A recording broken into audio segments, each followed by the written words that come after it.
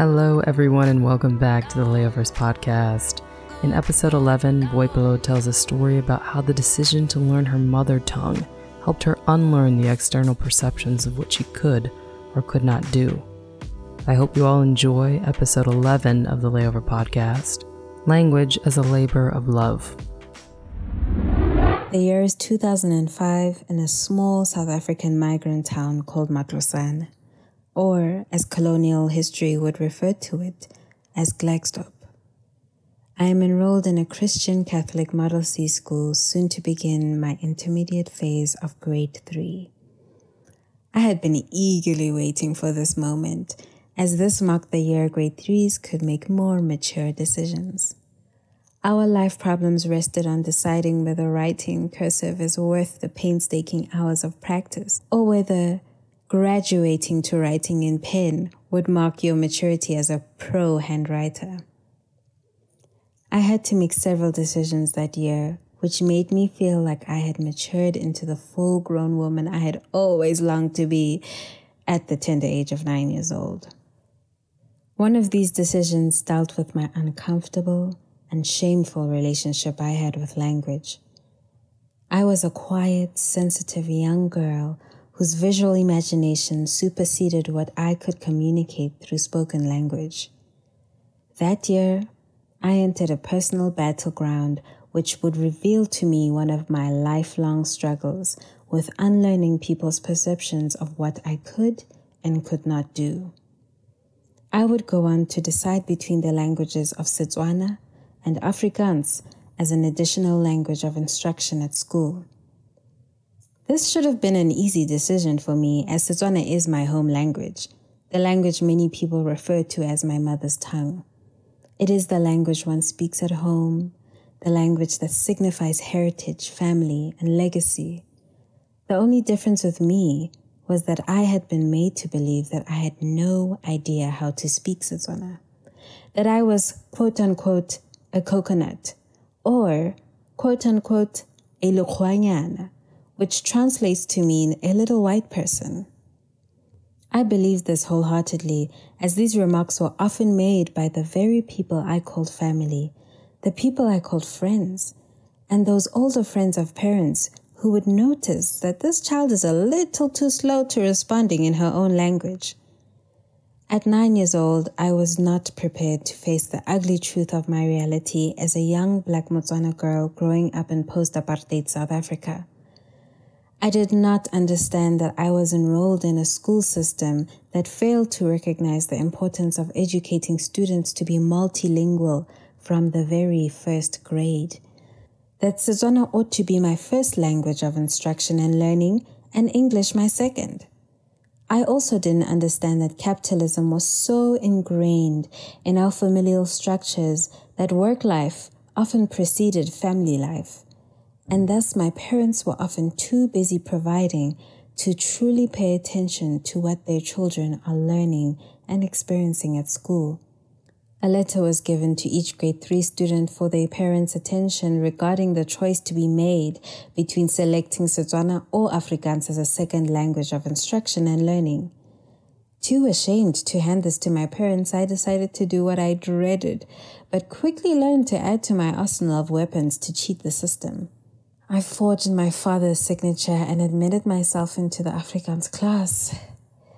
I know, I hadn't realized then that I was signing myself up for a very rude awakening. A few days later, additional language classes began, and I braced myself to learn a language I had absolutely no understanding of. As I entered the classroom, I was met by about 15 to 20 desks full of eager chatting children. I couldn't help but notice I was one of, if not the only Black child in that class. It was a culture shock I had not expected. Obviously, all the Black children, with the guidance of their parents, had chosen Setswana to be their additional language, regardless of how skilled they were in it. The history of Afrikaans as a language of learning and instruction in South Africa is laced with violence, force, and Black oppression. I felt deeply out of place and stuck out like a sore thumb. As our teacher began the lesson in Afrikaans, I couldn't help but notice I was the only child who hadn't been previously exposed to this language.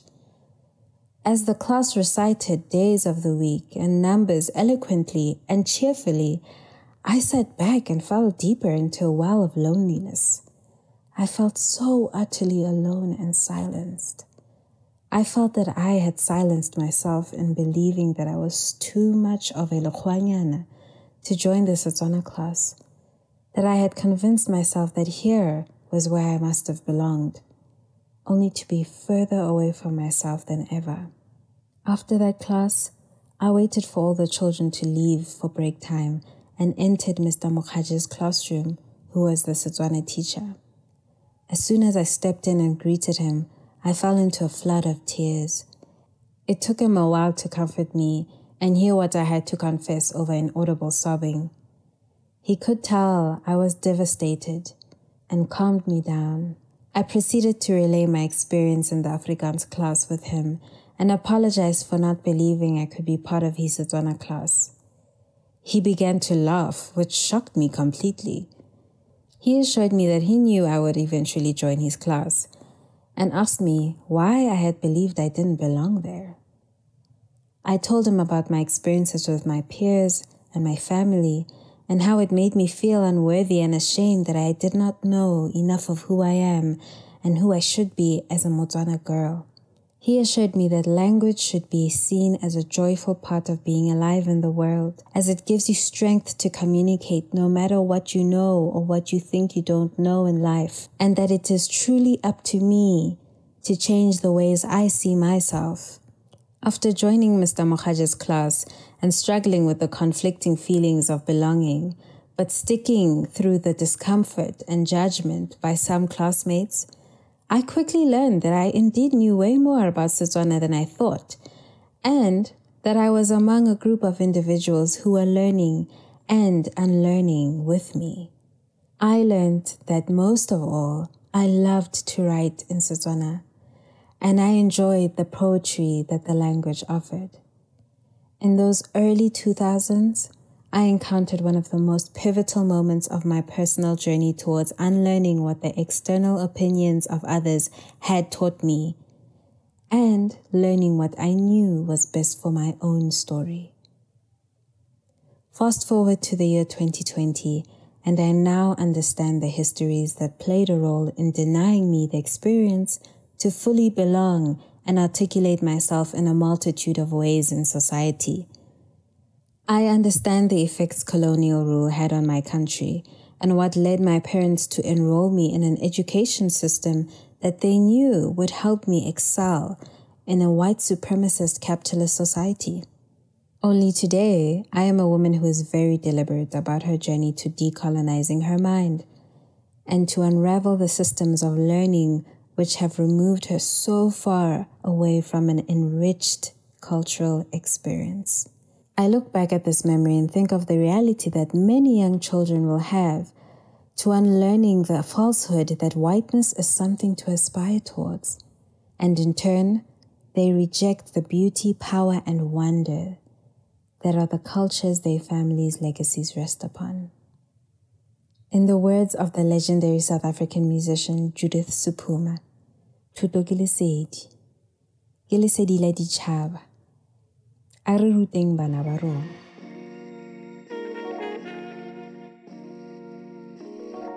Thank you guys so much for listening to the Layover Podcast another week.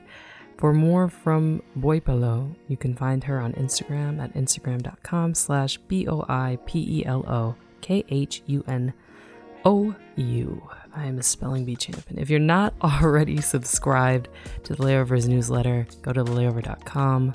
And if you like the podcast, if you listen to the podcast, and also if you read the newsletters, share it with your friends, like, subscribe, comment. I love to hear what all of you beautiful people think, especially in response to the emails. I think it's wonderful. We are continuing with July's theme, unlearning. The story submissions have been amazing so far. Please keep them coming. I'll see you all next week.